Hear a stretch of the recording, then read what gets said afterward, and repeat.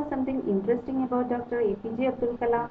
He originally wanted to become a fighter pilot but narrowly missed the opportunity. Yet he did not remain perpetually dejected. Instead, he became the great scientist we remember him as today. How different an Indian nuclear program would be if it were not for him? What does this instance illustrate? That one particular test or exam cannot define a person.